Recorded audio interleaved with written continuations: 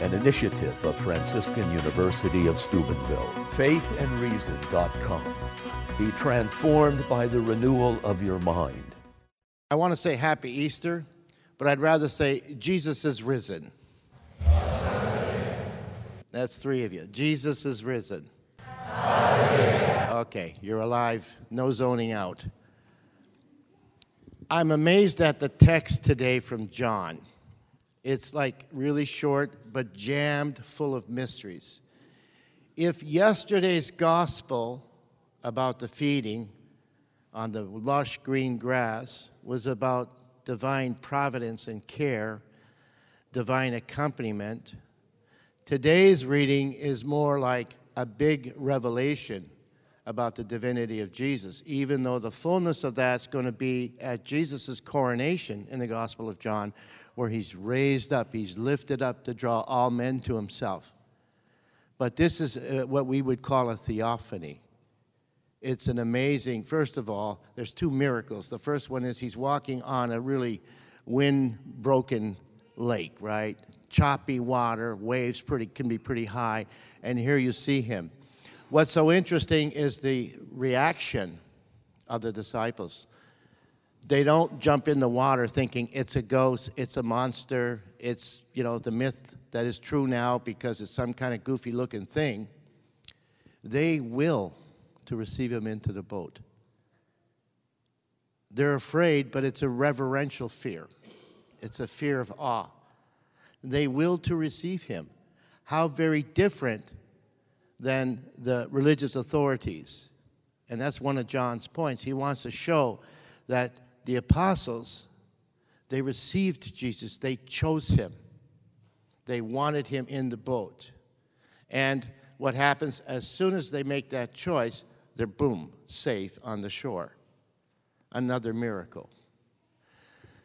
Well, in that historical event, let's call it, there's a catechesis for us here today about to receive Jesus, body, blood, soul, and divinity. We can choose him.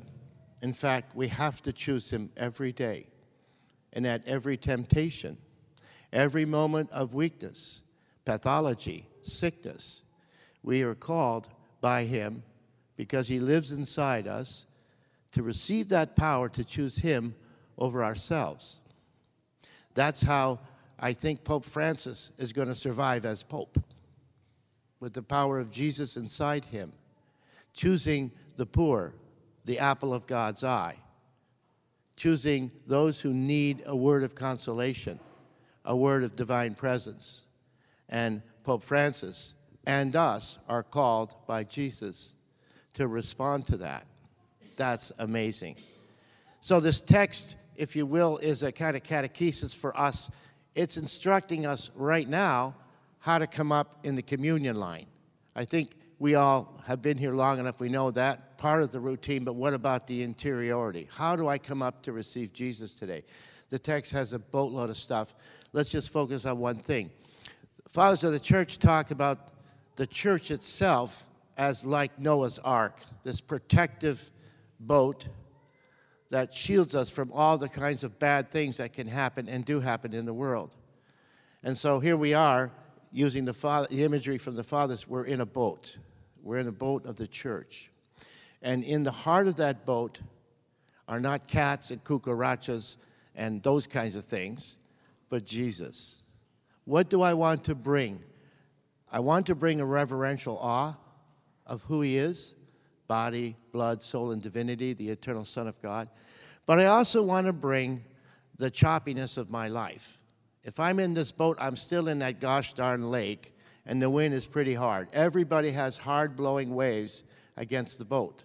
Everybody here. Even Mary, who was without sin, has some pretty hard waves hit her. So the wonderful news is that the Jesus who fed the many thousand is the same Jesus who reveals his great divine power.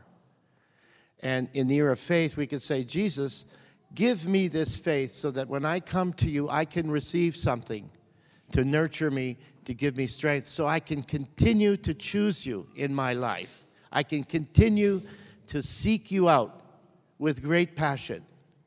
making you the prize above everything else. For when I do that, I tend to do my other things better. I tend not to lose my sight of the world. I just get a better line of vision for it when I receive you. So let's find something in your life that's a choppy waters, where you're going left and right and you're getting maybe even a little seasick from it. He is the Lord, the risen Lord. He is the Lord of everything, even the ocean, even your choppy waves in your life. Let us rejoice that he's given himself at the cross, and now what looks like bread and wine, when it mediates to us, brings to us the body, blood, soul, and divinity. Jesus is risen. An initiative of Franciscan University of Steubenville. faithandreason.com. Be transformed by the renewal of your mind.